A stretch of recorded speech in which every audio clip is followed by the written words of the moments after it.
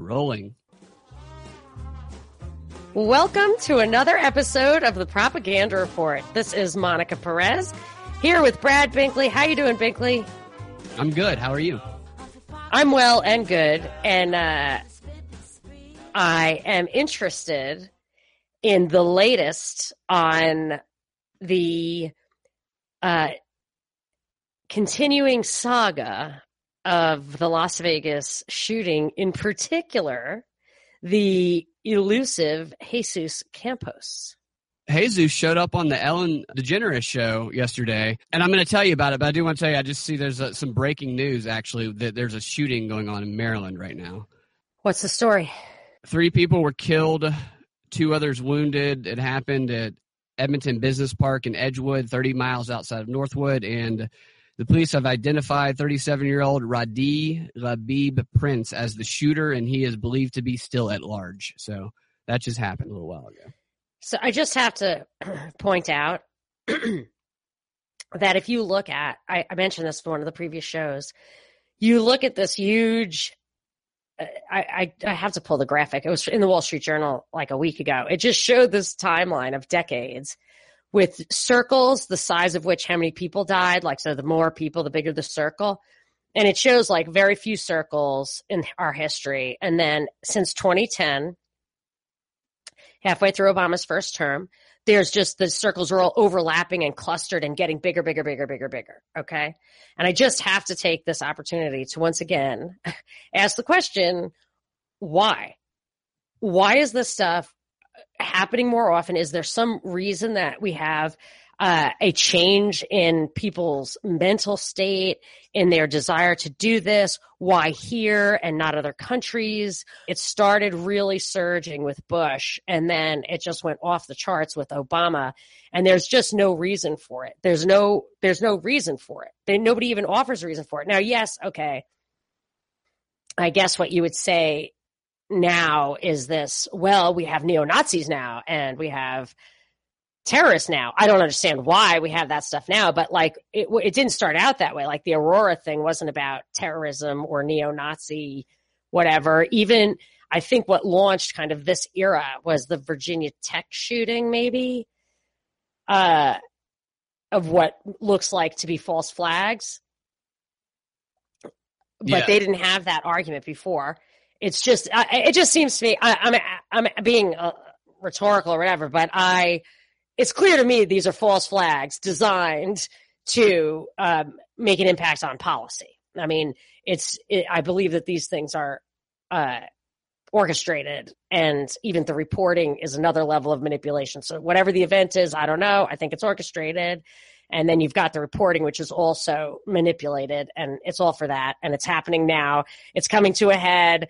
I don't think there's a natural explanation for why these things are happening more and more often. It's just the strategy of tension.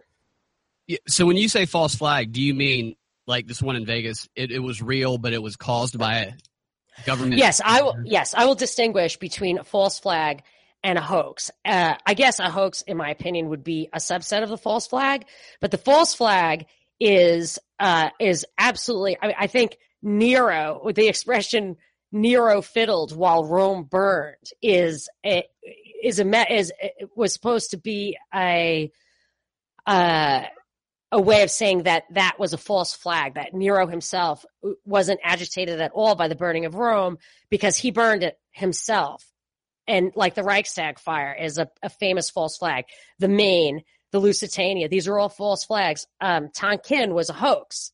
Gulf of Tonkin incident was a hoax, but I consider it to be a false flag. False flag just means you create an event, an act of violence, usually, with the flag of your enemy flying over the helm so that your people think that the enemy has attacked, and then that justifies your retaliation for a war that your people would not have gone along with. I consider them all ways that your government manipulates you into a policy or a war or whatever that you wouldn't otherwise want. So when Rahm Emanuel says, never let a good crisis go to waste, by that I mean use it as an opportunity to do something you could not otherwise get done. you've pointed out that Edward Bernays says, hey, and if you don't have a good crisis, make one happen. Yeah. But the reason I think distinguishing between a false flag and a hoax is important in this case is an insight I shared with you one of these last podcasts that there's always a lot of evidence or weird videos that make these mass shootings arguably seem like a hoax. So like when Robbie Parker had made himself cry for a press conference after supposedly just losing his daughter at Sandy Hook. And when guys are coming out of the Orlando shooting, and then as soon as they think they're off camera, they're walking normally instead of limping as if they're hurt. So I always wondered why that kind of video is still allowed to be kind of out there on YouTube when there is video that I've looked for before that's clearly been scrubbed. So they have control over that stuff. They use it sometimes, but they don't use it to completely deny hoaxes. And my conclusion is, or I'm starting to think after the Vegas thing, that it's actually easier to keep people in line who don't believe the official narrative if they think no one's actually getting killed. And so the hoax theme, whether some of them are hoaxes to make it look like they're all hoaxes, or some of them, or they just always plant like weird hoax stuff in there. Akamai Tree, Corey's blog, made a really good article about that, about like how weird the hoax thing is. Anyway, so now I actually am kind of coming back around and saying you have to figure some innocent people are dying. Usually I would always, it was clear the Patsy always died. They always leak a picture of the dead Patsy. That is one dead body you will always see. Tamerlan Tsarnaev, even Jahar Tsarnaev, who I think has been dead for a long time. There was a leaked picture of him dead, even though the official narrative was that he was still alive. And you can't help but see a picture of Stephen Paddock dead with his head blown off. Like, I don't understand what the point of that is, but there's some of that's bubbled up again this week. But the big thing with Jesus Campos was that he disappeared and then he reemerged on the Ellen show. And I just finished watching that interview, which was kind of weird. What else? Am I missing something about the latest on Jesus Campos, or what did you think about that, Ellen? I have a couple thoughts about the Ellen interview, and I want to play a couple clips. Should we reset who Jesus Campos is? Jesus Campos is the security guard who was working at the Mandalay Bay Hotel on the night of the Las Vegas shooting. And he was the guy who got shot, who apparently Stephen Paddock, this is a story, fired 200 rounds through the door and shot Jesus Campos in the leg before he started shooting on the crowd. And there's been a lot of confusion about the timeline, and he disappeared for a little while. He canceled a whole bunch of interviews. Nobody could find him. And then suddenly he did this Ellen interview kind of out of nowhere. The interview was with this Jesus Campos and the engineer he called about the blocked door, who I will say while I was watching it, the engineer, did you notice he kept rubbing his back? Yeah, that's one thing I want to point out. We're going to watch it. Oh, sorry. Okay. And, yeah. There's a lot of things in there that are really strange. Ellen did that to him too. She kept rubbing him like he was a very fragile individual. And he was sweating on his brow. Kept wiping the sweat off his brow. Yeah. And it absolutely felt to me like this guy was had remembered. He was reciting something. Like a script, or do you mean that he was recalling what actually happened? No, I feel like it was scripted. I feel like it was definitely scripted as well. So let's play it and talk about it. If you're listening to the audio podcast and you want to see this interview, go to propagandareportdaily.com, click on the show notes for this show, and we will include the full interview in the show notes. And if you want to see our breakdowns of the behavioral cues, go to our YouTube page, mine or Monica's. My YouTube page is youtube.com/Brad Binkley, and hers is youtube.com/Monica Perez. All right, here's the first clip. Okay, so you were going up the fire escape to get there? Via the stairwell. I was coming from the 31st up to the 32nd. Right. When I approached the door, it didn't open. And all right, I'm going to take that back a second. You see where his eyebrows are right there? How it's squinted down like he's uncertain or confused? Mm-hmm. Okay, so that is not an expression that someone who's confident in an answer they're giving makes. So for whatever reason, he doesn't appear to be very confident in what he's saying at this moment. You see his lip right there? How right after he squints his eyes, he licks his lips in response to this question? Let me put my glasses on. Yeah, he's got a little tongue sticking out. That's also a signal of anxiety. Our mouths get dry when we sense a threat because it sends all our resources elsewhere. It's a fight or flight response. It doesn't necessarily mean he's lying, but it does signal that he's likely not feeling very confident and that he's likely feeling some sort of anxiety or sensing some sort of threat. When you start to see multiple signals like this, you want to pay attention to what's triggering them and you want to further investigate. If you look at his hands, too, he's wringing his hands throughout most of the conversation. Which door, it didn't open, and it was blocked off, so I had to reroute. Is that a normal thing that the door at the fire escape, the stairwell would be blocked off? No, they're always supposed to remain open. Right. And so after I would drop down and then came back through the hallway, and then I approached the room, got into the door. Yeah, there's that weird pat. That's to me, that's almost like you're doing good. Oh, of course. Yeah, he did it several times. He's patting the guy on the back like, yeah, you're good, right? That was right. That was right. You know, that's what that pat says when the skinny guy pats him on the back. There was a metal bracket holding the door in place. Right. So what we're talking about here. All right, I'm going to stop it right there. As you pointed out off air, Ellen says right, as though she knows the story, as though she knows what's coming next. And that's because she does. This is a very tightly scripted interview. This quote-unquote engineer and Ellen are essentially his handlers here, guiding him step by step through this process. Ellen literally directs this entire interview step by step. Jesus Campos doesn't actually provide the information. Ellen provides the information, and Jesus simply affirms it along the way. And this is exactly why he came on the Ellen show instead of one of those other shows, because Ellen was going to stick to the script that the FBI or whoever handed her, and she was going to provide a nice, easy, non-threatening interview, something I guess they couldn't trust Hannity or one of those other networks to do. But her pulling out this chart here, this image, which is like what an architect's blueprint of the hotel, the police haven't even provided anything like this yet. Ellen DeGeneres has this detailed outline. I have seen that picture. Oh, you have seen that? I have seen that. It had a body on the floor when I saw it. Oh, really? And yes, but it was like that drawing thing. Where did I see that? I don't know, but I definitely saw that once already. It just seems to me that Ellen has more specifics about what actually happened than Sheriff Lombardo has. Yes, actually, I'll tell you, hers had like the 3D stairway. Hers is better than the one I had originally seen. So we can't get this kind of information from Sheriff Lombardo at a press conference, but we come to the Ellen DeGeneres show and we can find out this information. Is where the hotel room where the shooter was. This is the stairway, and this door here was blocked, and you didn't know that till you came up through the elevator. And okay, so Ellen takes charge here and says he came up the elevator. He didn't say that. He did say he went down, had to go back downstairs because he couldn't get through that door. Right, but he didn't actually say elevator. That was Ellen's word. He said that he had to reroute and that he dropped down and came back through the hallway. That's not that specific. Does that mean he found an elevator and came up that way? Possibly. Probably. But I don't know about the Mandalay Bay Hotel, but most hotels that I've been to have stairway door entrances on both sides.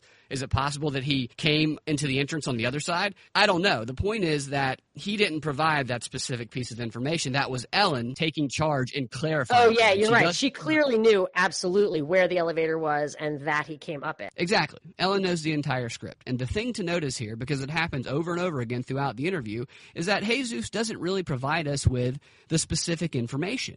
Ellen does. She's directing this thing step by step, micromanaging it even. She's providing us with the specific information, and Jesus is just kind of affirming it along the way, which kind of makes you wonder, whose account of the story are we getting here? Is where the hotel room where the shooter was. This is the stairway, and this door here was blocked, and you didn't know that till you came up through the elevator and saw that there was something blocking that door. And when you saw that, did you think, that's weird? Why would somebody put brackets on a door? Yeah, that's just out of the ordinary. That was the beginning? Yeah. Okay. And then you walk out of this, and this just slammed? Well, when I was in between that area, I was calling security dispatch to get transferred to engineering.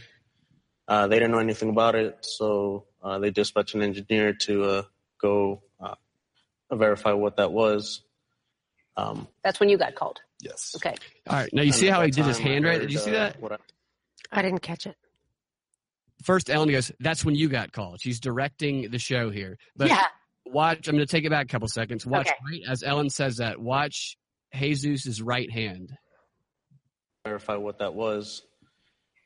That's when you got called. Yes. Okay. Did you see that gesture he made with his right finger? That's the gesture somebody makes when they just realized that they were supposed to do something, but they forgot.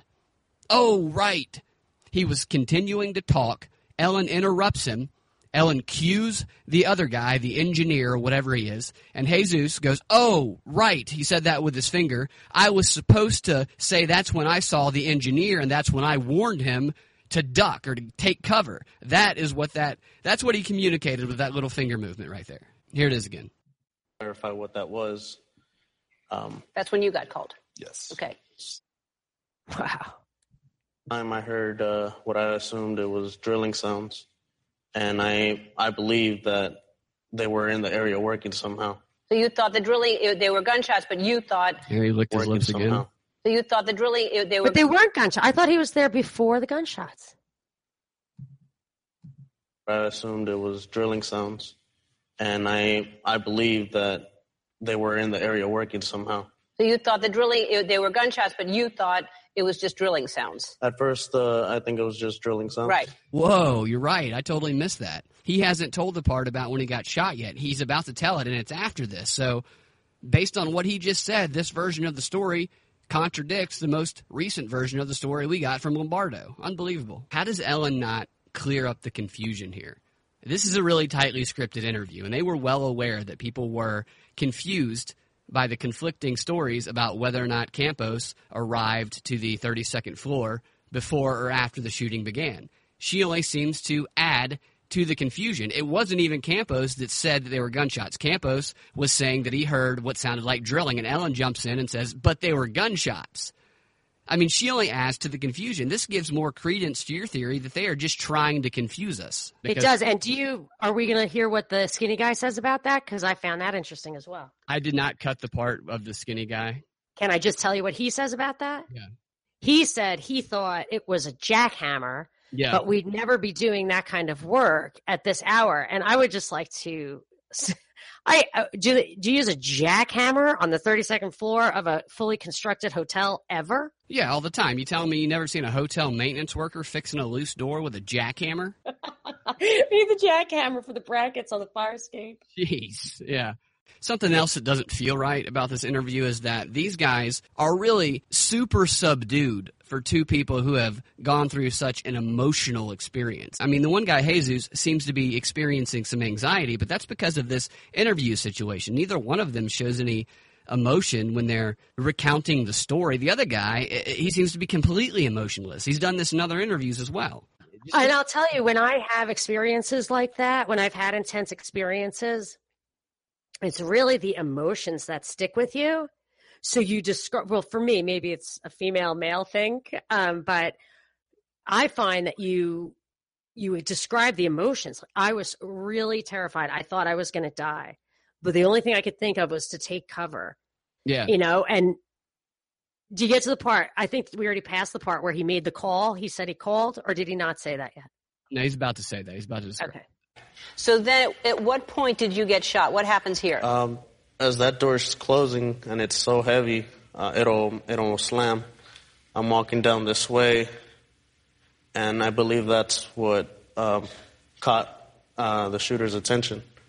As I was walking down, I heard Hold on. rapid fire. Isn't the story that guy put cameras all in the hallway? There was a food cart outside his door that supposedly had wires on it and a camera attached to it. Okay, So and when you stay at hotels like that, just so you know, there are housekeeping all the time going through. When you have food out there, they come get it. You're not going to put a camera in a food cart. They're going to come get the food cart as soon as they see it. Somebody's going to see it pretty quickly. They probably have cameras. Yeah, he could have the argument could be he just put it out there. It could be, but the narrative has been that what caught the shooter's attention was that he had wired the hallway with cameras, plural, and was monitoring them, and that's how he saw this guy there. Now, this guy just introduced the suggestion that it was the slamming door that got the guy's attention. I'm just saying that. Right. And he doesn't say anything about seeing cameras. And if you look at some of the earlier discussions of this, they show cameras in 2 places. Yeah, it is in the odd that he hall. doesn't say anything about the cameras because he doesn't mention So them at all. Ellen's blueprint, which reminded me of the last one I saw, had the body and it had the cameras. Oh, really? Yeah.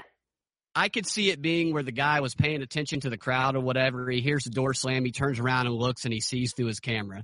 That could be a counter argument, but Totally there fine, is but no- this guy doesn't say anything about seeing cameras in the hallway. yeah, so that's odd. He doesn't say anything about seeing anything in front of this door either.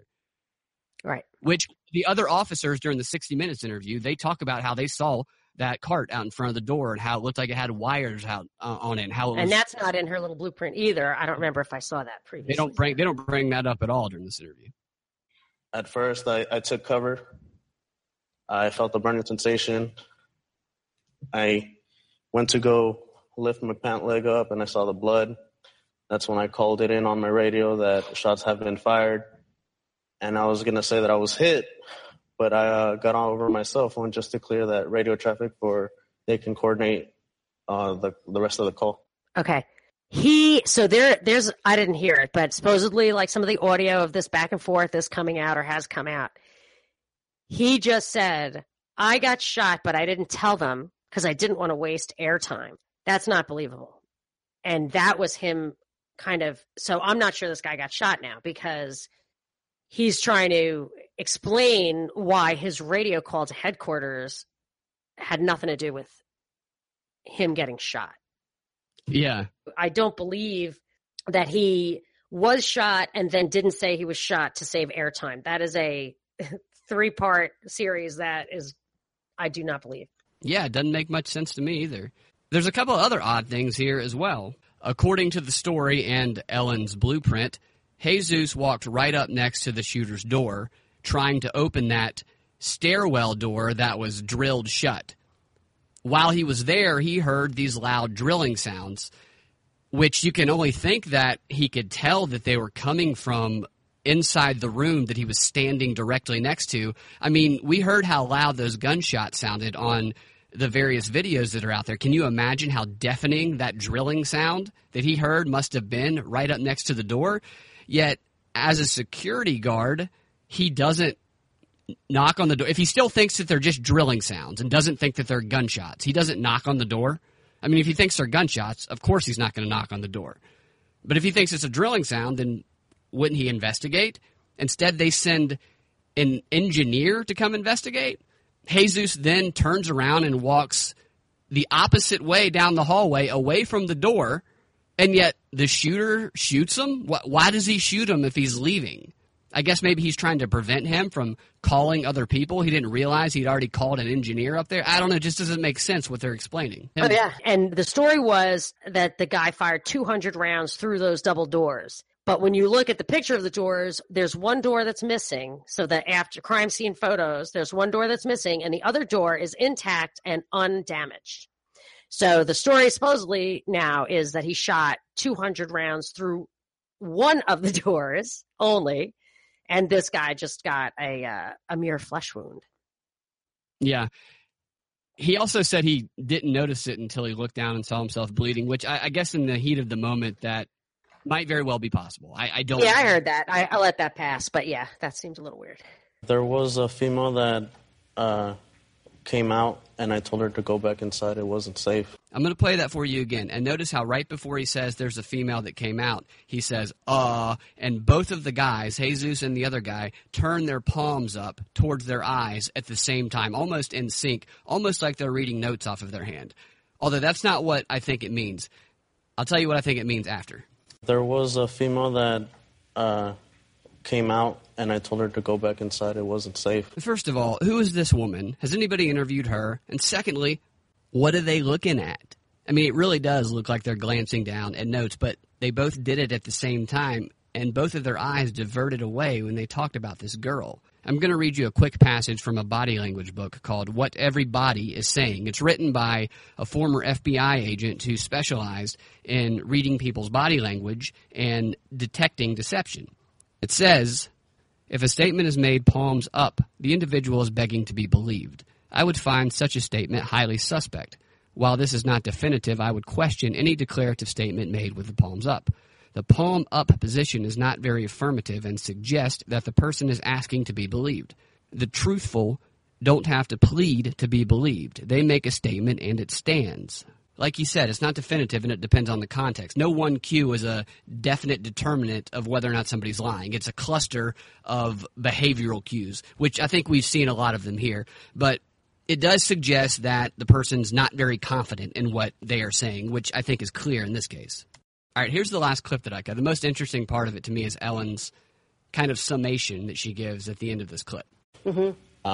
Shortly after, that's when Stephen was approaching, and I told him to stay back and get cover, and that's when more rounds were dispersed.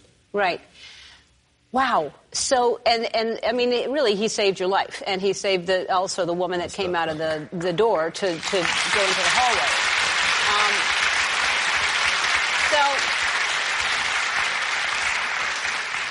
I know, first of all, thank you so much for being here. And I know that you have had so many people asking for you to tell the story and to talk about this. And I understand your reluctance because you just want this to be over. So you're talking about it now and then you're not going to talk about it again. And I don't blame you because why relive this over and over again? That's it. Never going to talk about it again. This was a one-time show directed by Ellen, where the star, Jesus Campos, struggled to remember his lines, and neither him nor the other guy were really all that committed to what they were saying. I would have liked to have seen where he took cover when the shooter fired on him through the door. Ellen never pointed that out on her blueprint. That seems like a piece of information that she would have included in this story. I don't know what happened to Jesus Campos or the engineer, but what I do know is that they were given a script to follow. They were not told to go out and tell the truth. All right, now that we've seen that, and I know I'm talking your ear off. I know we're both on a time thing today. I want to get through these clips. I want to play you a couple of clips of Sheriff Lombardo from one of his press conferences last week because after hearing this interview with Campos, they're really interesting. Mm-hmm. They haven't told us what really happened up there. I agree with that, and I want to know more about Sheriff Lombardo. The one thing I'll add from one of our last shows, like during the press conference, he has behind him, I was speculating, was an FBI agent / handler akin to the one from San Bernardino and the LAX Aaron shooting. Rouse. Right. His name is Aaron Rouse. That's all I wanted to say is that I found his name. And, but so Sheriff Lombardo, I guess I was kind of checked out on the Bundy thing, the Clive and Bundy thing. It's when I was thinking about my kind of solidifying this art of ambiguity that I've been noticing that you can't have. So from Zimmerman to Bundy, to a host of other ones, the narrative doesn't set up a dialectic. So the story you're getting doesn't have conflict, two sides of conflict that you can see the right and wrong of both sides, depending on which side you're on. So if you're on one side of it, you see the right of your side and the wrong of the other side. And if you're on the other side of it, you see the right of your side and the wrong of the first side. That's an essential element of all these, I'm going to call PSYOPs, psychological operations. The Zimmerman one, I mean, you could really argue both sides of that story. And the Bundy one too, because the ranch land he was talking about was federally owned land. So a libertarian who hates the government's going to hate that they're coming in and taking his land, but it is federal land. So how do you resolve that? It's ambiguous, and it's such the hallmark of the Trump era. So I check out on that stuff. Like I can't deal with it. So I kind of miss the stuff that Lombardo has been involved in. But you were tweeting or telling me directly that he's a central figure in several of these high profile cases that have clear policy agendas. Yeah, he was a central figure in the case you're just talking about, the Clive and Bundy ranch case. He was also a central figure in the case from, I think it was December of 2014, when a woman plowed through a bunch of pedestrians on the Las Vegas Strip. Oh, yeah, I remember that. In that case, the woman told him before she died why she did it, and he didn't tell the public why. Unless that's changed since then. I hadn't followed up on that, but initially he wouldn't tell the public what her motive was. He withheld that. And on top of that, the dude's been on the show Cops. Oh, interesting. So what's the story with him? Is he like rich now, or like do we know where he came from or where he's going? He's been a cop in the Las Vegas area for like 25 years, and he ran for sheriff, and he won. Oh, and he's also a Republican. One of the reasons I looked into his background is because during these press conferences, he's been anxious, fidgety, angry, defensive, and people were kind of justifying his behavior as, oh, he's just a dumb sheriff who's never been in the spotlight before, never been under this kind of pressure. And I wanted to see if that was true or if they were kind of explaining away something that might have another explanation. Being angry or nervous are two good ways to shut people down. Yeah, exactly. And based on his background, I don't think we can attribute that behavior to him being new to this type of situation. He's been involved in a high-profile case before. The Bundy Ranch case was high-profile. He's been on the television show Cops, so he's been in the spotlight. He held a forum talking about the show Cops the week before the shooting. No way. Yeah. And he's run for public office, so he's been scrutinized by the media. I'm sure he was scrutinized by the media when he was doing the Bundy Ranch thing, too. And just being a sheriff in Las Vegas, you're going to face media scrutiny. So all of these explanations that are attributing his behavior to being new to this type of pressure situation, I just don't think that that's accurate. I wonder if they're going to have like a documentary about him because, you know what I mean? Like they did for Anthony Weiner or whatever.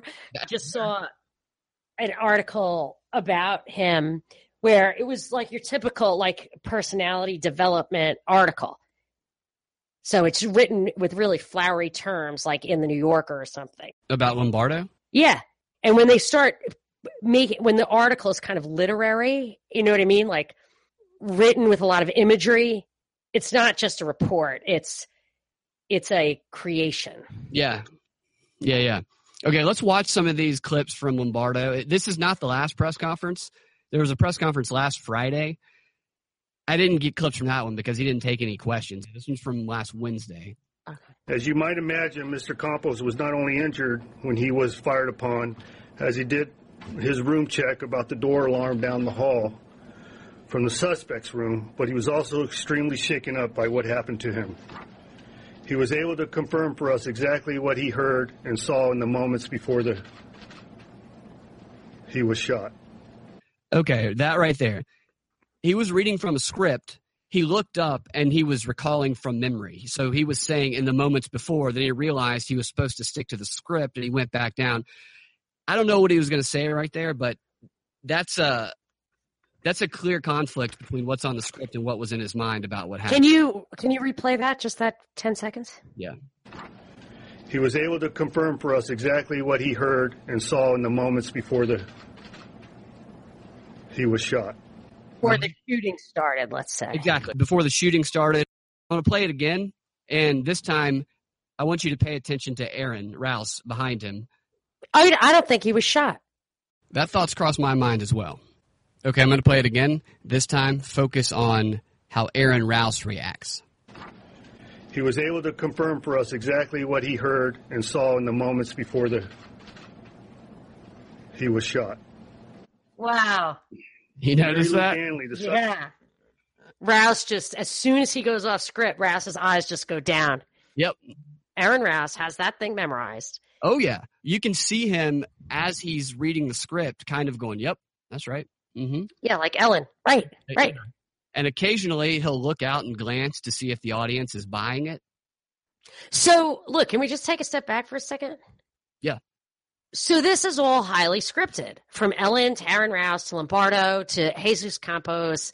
I have my ideas of why it's a media cluster, but the reality is this is a story that is being crafted as we go, which again, I will say, if alleged perpetrators who are killed in the commission of a crime are still required by law to get a posthumous trial, they would not be able to get away with any of this stuff because there would have to be real facts coming out, or they'd be in trouble for this guy dying if he were not found guilty.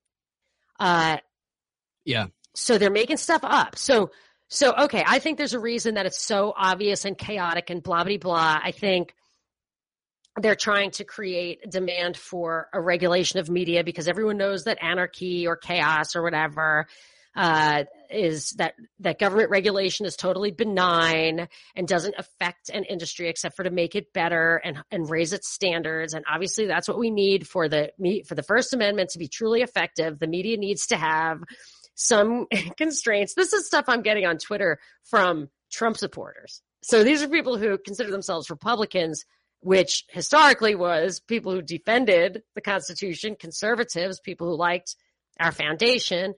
Anyway, so I think that there's that element of all this nonsense. However, the nonsense element, the chaos element, is actually a cover for the fact that they really are crafting this story bit by bit over time without regard to the truth. I mean, those two guys aren't having this little dance, and Ellen did not dance with those other guys because they want to get the unadulterated raw truth out in the most effective and coherent way. That's not what's happening here. Yeah, all this stuff is because it's not the truth. Right. And they put that Jesus guy on Ellen because, in my opinion, they didn't think he would be able to get the story out the way they wanted to. Totally agree. And she said, you're not going to go anywhere else. And it's totally understandable because you're a shy guy. You're a humble guy. But let me ask you, Binkley, what do you think this is all about? Why do you think they care so much about this narrative? Do you think it's going anywhere, or what? What do you read into all this? Oh, I definitely agree that they're using this event as part of their campaign to silence any media that doesn't serve their narrative. One of the first string of stories that came out after this event was reported was about all the fake news that rose to the top of Google and YouTube and whatever. And they're going to point to that as an example when they're calling for regulation, for more control over the internet, more control over these tech companies. They'll point to this and they'll say, look at these negative consequences of fake news, even though really hardly any facts have been actually reported on this story. And the mainstream media has reported plenty of stuff that has been found to be not true or not been proven yet. So anything they've reported can also be called fake news when it comes to this story. But they will still use this as a reason to call for more regulation and more control. I actually think they're working two angles with this story. I think they're trying to use this one to discredit anybody who doesn't serve their narrative, while simultaneously they're using the Harvey Weinstein story to bolster up their credibility. Because they don't have any credibility right now, so they need a win. So Harvey Weinstein gets thrown under the bus. He probably agreed to. And the next time somebody says, you're biased, you're covering up for this liberal, you're covering up for Hillary Clinton or whoever, they can say, no, we're not. We threw Harvey Weinstein under the bus, and he's a huge liberal. We're not biased. You can trust us. And they'll try to concentrate information into a small number of hands. But I also think that there's a lot to this story that they just don't want to get out. The Weinstein thing, can I just add one thing? Yeah. I think you're right about that. I also, though, have been noticing and actually made a hashtag what to watch out for, which I said crashing and burning is the new golden parachute. Like Roger Ailes allowed himself to leave Fox in disgrace shortly before his death, which I actually read a couple of articles that he knew he was going to die. And O'Reilly also, he gets $15 million or whatever it was to walk away in amidst a scandal that had come and gone years ago already. And here's Harvey Weinstein doing, I think he's consenting to this. I don't think they would touch him if he weren't okay with it. And I wonder if the reason he's the guy who was okay with it could be kind of like the Clippers thing, where I think the wife leaked some really awful racist stuff that the owner, I think his name was Silver, said, and they ended up getting absolutely positively top dollar, I think an unprecedented amount for the Clippers. And I feel like Weinstein's business actually isn't as strong as people are saying, and that maybe he'll get more money for his business if people think that it's on the block because he's in disgrace, not that it's on the block because it's in free fall. So disgrace to me at this point for a lot of these people means absolutely nothing because they have no respect for us. They think of us as just absolute peons. And so I think there's just kind of multitasking going on here. But there is a reason that they want to craft a certain narrative here. I would say it's the media. And of course, there's always the gun thing. Who knows what else? Maybe we'll find out over time. Yeah. And the Weinstein thing, I think you might be right about that. That might be part of the deal. But I think another part of the deal is you're not going to bring up all the child abuse issues. It's not like he's a pedophile or a pederast or has human hunting parties. You know what I mean? This is good old fashioned casting couch stuff. There's beauty in that. I remember someone emailed me or commented on one of my websites or whatever when Trump, maybe it was the pussy tape or something else. Oh, I think it was maybe his cheating on Ivanka with Marla Maples. I don't know what. And somebody who considers himself, on the right side of politics for reasons of morals and virtue said, this is a red-blooded male. You can't begrudge him his natural instincts. This is something we should have more of these days. I'm like, okay. So you know what I'm saying? Like there's some virility in an old man chasing skirts, I guess. Right, I got you. Somebody like Harvey Weinstein would rather go down as a dirty old man than, say, hypothetically, I don't know, a child abuser. Not saying that that's the case, just saying hypothetically. And if he can make some money on a business that might be failing right now, why not? All right, let's get back to these Lombardo clips. All right, you see this? Before he makes his next statement, he takes his right hand up and he plays with his nose. Now, in isolation, this would be nothing. But when he frequently does stuff like this, then it's something you want to pay attention to. You want to try and figure out what triggers it, see if it's a common trigger. For example, before he says things often about Campos, he's either going or he's putting his hand to his face. To his mouth. Yeah. I mean, you could probably really get psychological and say, okay, he's uncomfortable with his own mouth. Yeah, totally. There is something to that. When we perceive something as a threat, like a question that we can't answer because we fear the consequences, it triggers those processes in our body automatically. We start to feel anxious. We start to feel worried. Our mouth becomes dry, and the blood in our body rushes from our face, and we move our hands up, and that's one of the reasons that we touch our faces when we become anxious or we get nervous in certain situations. That doesn't mean that he's lying. It just means that if someone does it repeatedly and there's a common stimulus, it just means you want to pay close attention and try to figure out what that stimulus is and investigate it further. And another reason that someone might take their hand to their face if they're lying is because it's a distancing behavior. It creates a psychological barrier between them and the person that they're not telling the truth to. And we do this automatically, too. We don't even think about it. We don't realize we're doing it. And it doesn't necessarily mean that someone is lying just because they do that. It has to be a bunch of signals, and you have to consider the context as well. So that's why you pay attention to them, but you look at the context of what's going on. So when he's taking the lie detector test and you're giving it to him, tell me more about Miss Stanley. Yeah, it's spiking right there. Right. We have uncovered no evidence to show there was a second shooter. Yeah, you see that right there where he takes his hand to his nose right before he said that, and you combine it with the other information, other statements he's made. Makes me hear we have uncovered evidence that there might be a We have uncovered over 200 instances of the suspects traveling throughout Las Vegas, and he has never been seen with anyone else. Wait a second. That's not true because Miss Stanley, he interacted with her frequently. I read to the point where when he was losing, she would have to step away. Exactly. This isn't This is an unclear statement. This is ambiguous. We have uncovered over 200 instances, and nobody's ever seen. What is uncovered? Are those frames? And what are instances? Is it 200 frames of a 1-minute video? Right. And there was stories right around the same time he did this, like 2 days before, NBC, ABC, CNN, where they were reporting that investigators were still looking for a woman. This is after they already found his girlfriend. They were saying investigators were still looking for a woman that was seen with a suspect a couple of days before the shooting. So which one is it? They don't clear this up. Like if they were to clear up these contradictions, then that would help people understand, but they don't do that. So people fill in the blanks. And I want you see Brusso's eyes right there? Yeah. All right, now watch when he looks out to see if the audience is buying it. I'm going to take it back a couple of seconds. He's like, are they buying this bullshit? He's looking at him.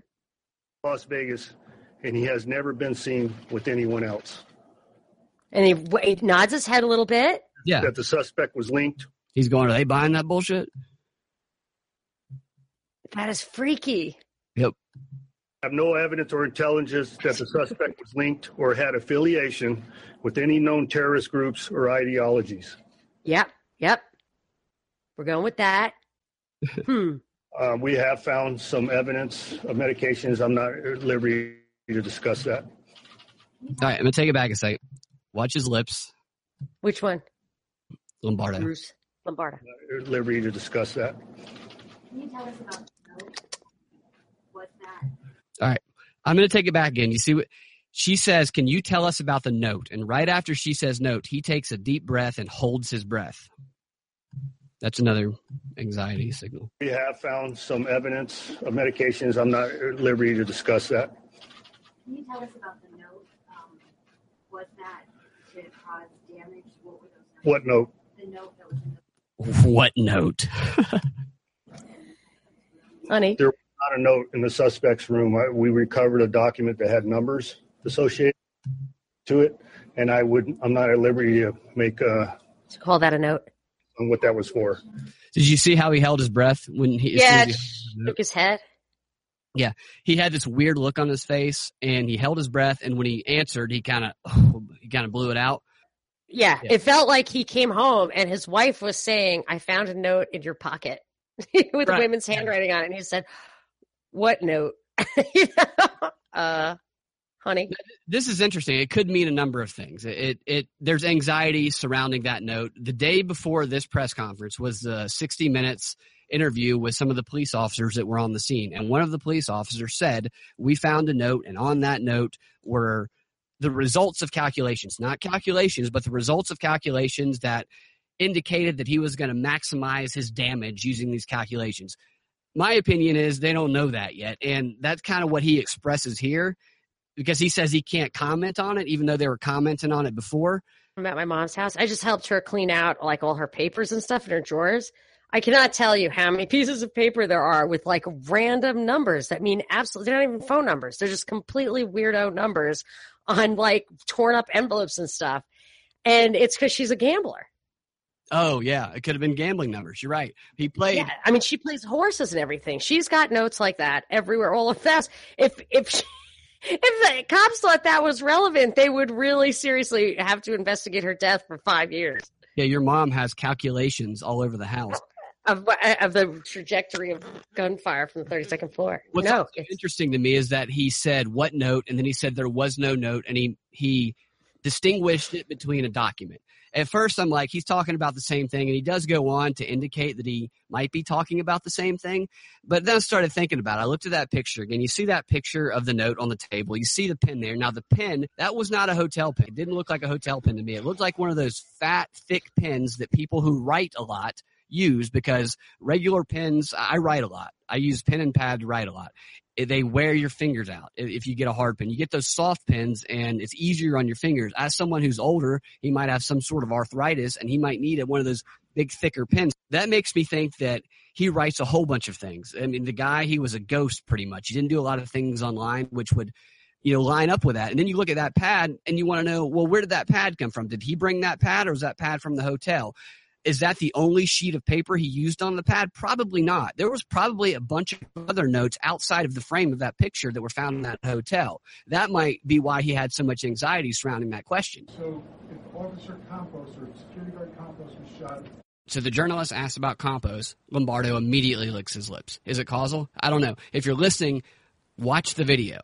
Watch it yourself. Watch the entire thing. Look at the other triggers. You want to look and see if every time he hears that name, he does something, like he goes to his face or he licks his lips or he does some sort of anxious move. Then that means you want to investigate it a little bit further, because it means he might not be telling the full truth. At 9, just before 10 o'clock, and the shot's out the window. As you described them, there were...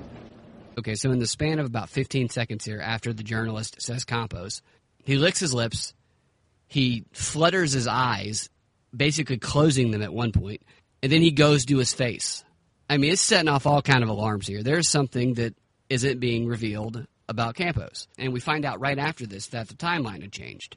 And since a few minutes ago we heard Ellen and Campos say that the gun was going off when he got up there, that it sounded like a drill, then that contradicts the new story that Lombardo is about to tell here. So let me help you with that, Ken, because you picked up on it. Yes, the timeline associated with the original shot and Mr. Campos has changed. So what we just heard from Campos is after this. Yeah. So who knows what the timeline is now. In his press conference on, I think it was Saturday or maybe Friday, Lombardo tried to tighten up that timeline a little bit. He still said that Campos was shot before the shooter started shooting outward at the crowd. So that still contradicts what Campos said. But he was trying to tighten it up a little. I don't know if he was anticipating this. All right, I got one more clip. Lombardo was asked about whether or not the suspect had an escape plan. You have said earlier you believe he had an escape plan. Do you still think that? Yeah, I mean, that's been a matter of discussion out there, whether what I said is accurate or not. And what I am comfortable with saying is what I believe. Mr. Campos, not Mr. Campos, I'm sorry, the suspect. I don't want to say the suspect's name. I will call him the suspect. Mr. Campos, the suspect, Mr. Campos is clearly on the front of his brain. This guy is preoccupied with Mr. Campos. To respond to a question about whether or not the suspect had an escape plan with Mr. Campos, that means you are preoccupied. Right, because Mr. Campos is the one he's memorizing.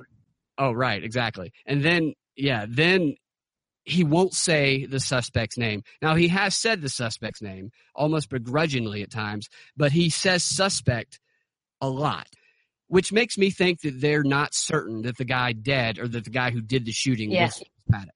Because it's easy. If he says suspect, he's not lying. Yeah. If he says Paddock, or Paddock, however you say his name, then he's potentially lying. There's something funny about it for sure. Did you see the video of him, right after the shooting, where he's basically saying that he had to have help? The only way that he couldn't have had help is if the person who did this was some sort of superhuman.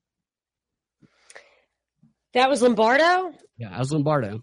No, but it was so obvious from the beginning that this was not a one-man job. And it's all over YouTube, these analyses that prove it's more than one shooter.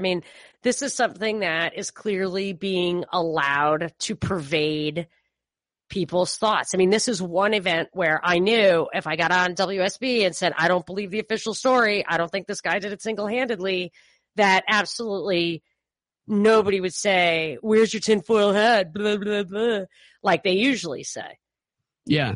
For some reason, it's okay to think that about this. Yeah, you're right. That's interesting. It's usually not okay. So I think there's a third element of this that we haven't discovered yet. The media issue, which is the First Amendment, they're going to regulate that. The second thing is what the phrase I coined. I cannot tell you how much feedback I got when I coined the phrase resistance grade weaponry, that they only want to take away stuff that we could use to actually resist the government. They want us to keep our handguns so that they can mow us down, but they don't want us to have body armor or guns that could mow them down. So that's the second element. But I think there's a third agenda at work here, and I don't know what it is yet. This is why we need public trials of all suspects of violence, living or dead, every single time, or you have to consider it an open case, because they will mess with the narrative to serve their political purposes. They'll let things happen on purpose. They'll kill suspects with a hair trigger just to make sure that the truth doesn't come out, or they don't have to investigate it, they don't have to prove it, or they don't have to catch the second guy, or, whatever. Anybody who gets shot, there's how many murders a year in this country? How many gun homicides? 13,000, is it? Gun homicides? You could find numerous gun homicides every single day. And if you didn't ever have to prove that what you're saying about it is true, you can use it for anything. You could list 10 different narratives and apply them to 10 different shootings every week, every day of the week. Yeah. And that's what they do. You're right. They do need to publicly try them, but that would make it a lot more difficult for them to pull off their little schemes. I don't even believe in plea bargains.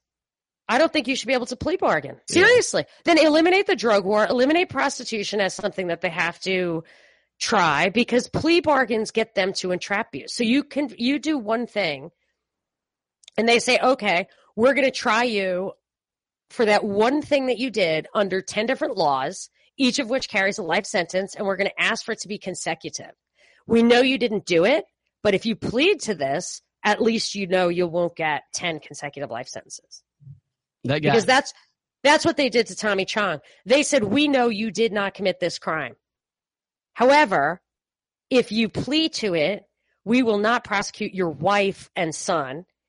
and we won't give you a 99-year sentence. So like John DeLorean was entrapped, and he beat that because he was entrapped. Do you remember that story? No. His motor company, he was a Ford designer, if I remember the story correctly. And he started DeLorean Motor Company, which was amazing. It was really an encroachment on the oligopoly of American motor manufacturers. And it was successful. And then I think they were really pulling funny business to get him to circle the drain, and he started to.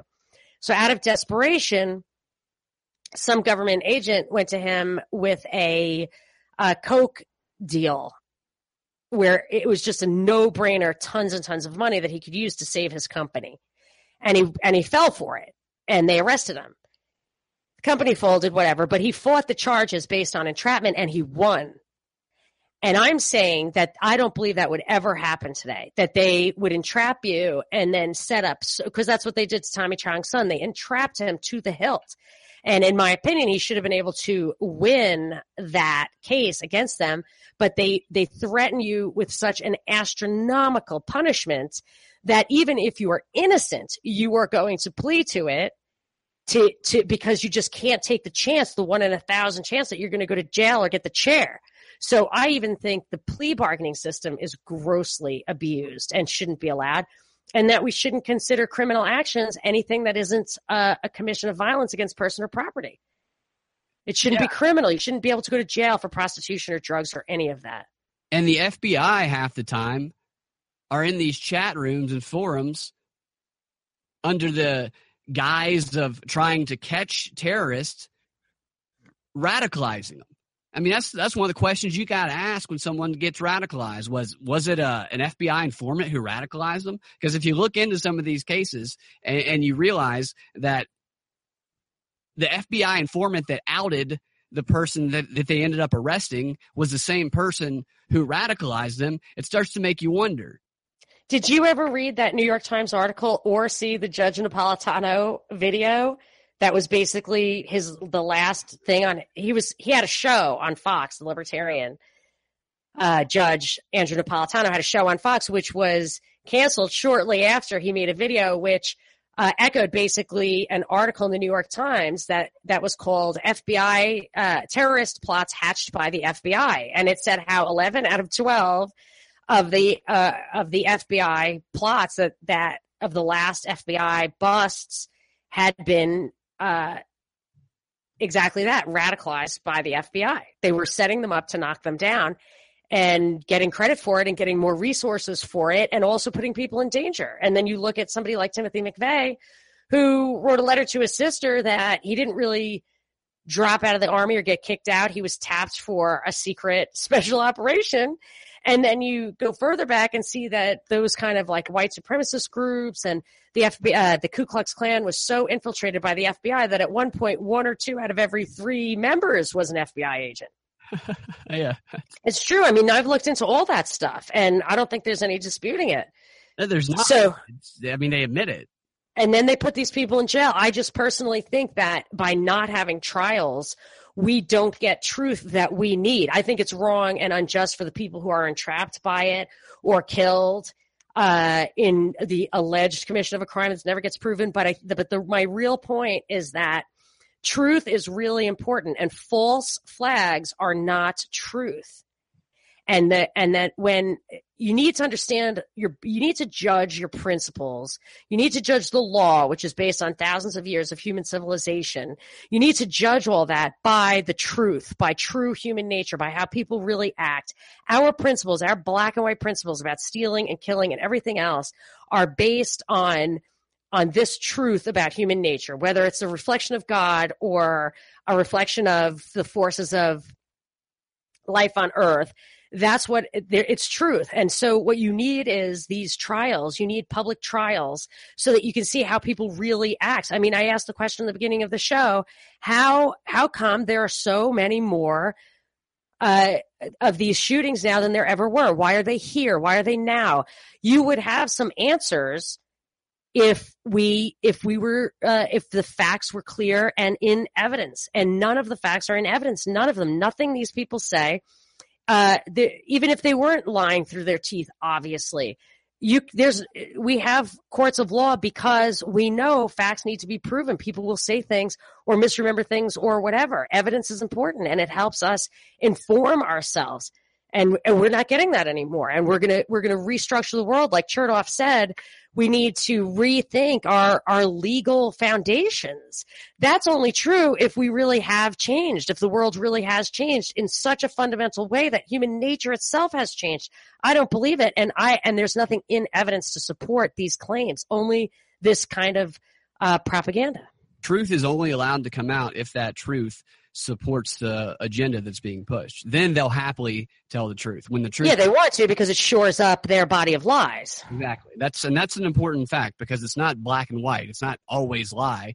They tell the truth. The truth comes out quite a bit when it fits the narrative. There's two cases when it's mostly lies and the rest it's mostly truths, in my opinion. One is these mass casualty events, the terrorists, all these false flags. That's mostly lie. And then when they tell you about the wars, foreign policy, North Korea, Syria, stuff like that, that's mostly lies. But everything else I would say is mostly truths. Yeah, I'm talking about the Wall Street Journal. When I'm reading the Wall Street Journal, I would say the article is 90% lie, 10% truth when it's about a mass casualty event or the need for war. And then it's 90% truth, 10% lie, like basically the rest of the time. Right. And I think right now the breaking news we get is 100% rumor right now.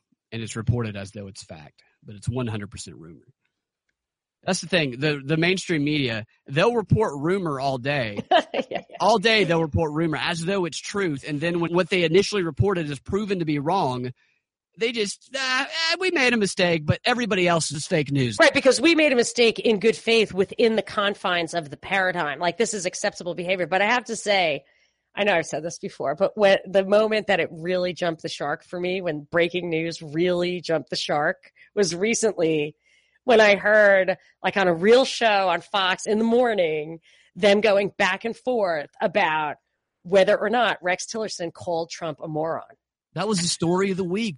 And my kids are like, Mom, let's listen to the music. And I'm like, I have to listen to the news. You don't think I want to, do you?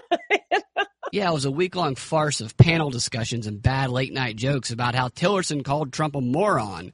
It all culminated with that show State of the Union, hosted by Jake Tapper. My favorite. So Tapper has an interview with Tillerson, who has a really important job. All the questions you could really ask him. What does Tapper drill home in most of the interview? Did you call him a moron? He spent half the freaking interview trying to get him to admit he called him a moron. It's really disconcerting that you won't give us a direct answer on whether or not you called the president a moron. And I'm going, this is unbelievable. This show is called State of the Union. The Secretary of State. The Secretary of State. You could ask him all kinds of important questions, and he's utterly obsessed with trying to get him to admit he called Trump a moron. Yeah, I turned the news off that day, so I didn't see anything else after that. Like, I did not know that it was just around-the-clock coverage on that. Yeah, round-the-clock coverage on that. And then I look at a guy like Rex Tillerson, who had a real job. Granted, he always pays lip service to the environmental stuff and the Boy Scout thing and all that crap. Obviously, a politician to the core. But then you see him playing this game, playing this role, reluctantly or purposely, I don't know, whatever.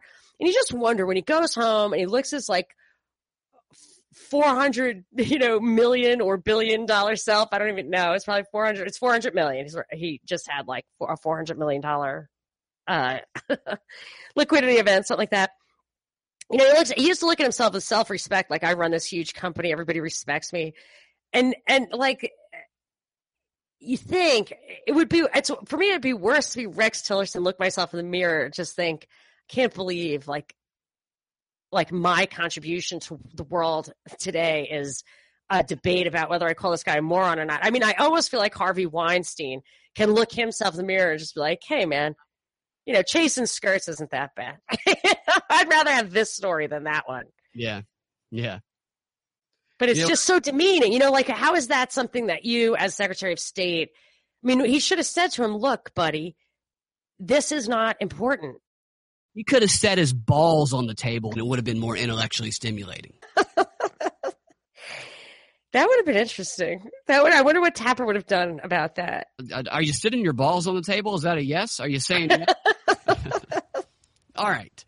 I think we're running low on time, and that feels like a pretty good stopping point. So thank you, Monica. Thank you, everybody who's listening, for exploring some of the intricacies of this Las Vegas cover-up or psyop or whatever you want to call it with me. I'm Brad Binkley, and I've been here with Monica Perez, and you've been listening to the Propaganda Report podcast. Be sure and subscribe to us on iTunes, Google Play, or whatever platform it is that you use. Check us out on YouTube, youtube.com/Monica Perez, youtube.com/Brad Binkley. Join the conversation on Twitter at Monica Perez Show, at Freedom Act Radio. And if you want to get show notes for this show with links, images, and videos, check out our website at propagandareportdaily.com. And we'll see you next time on the Propaganda Report. The rubber stamp, the wire tag.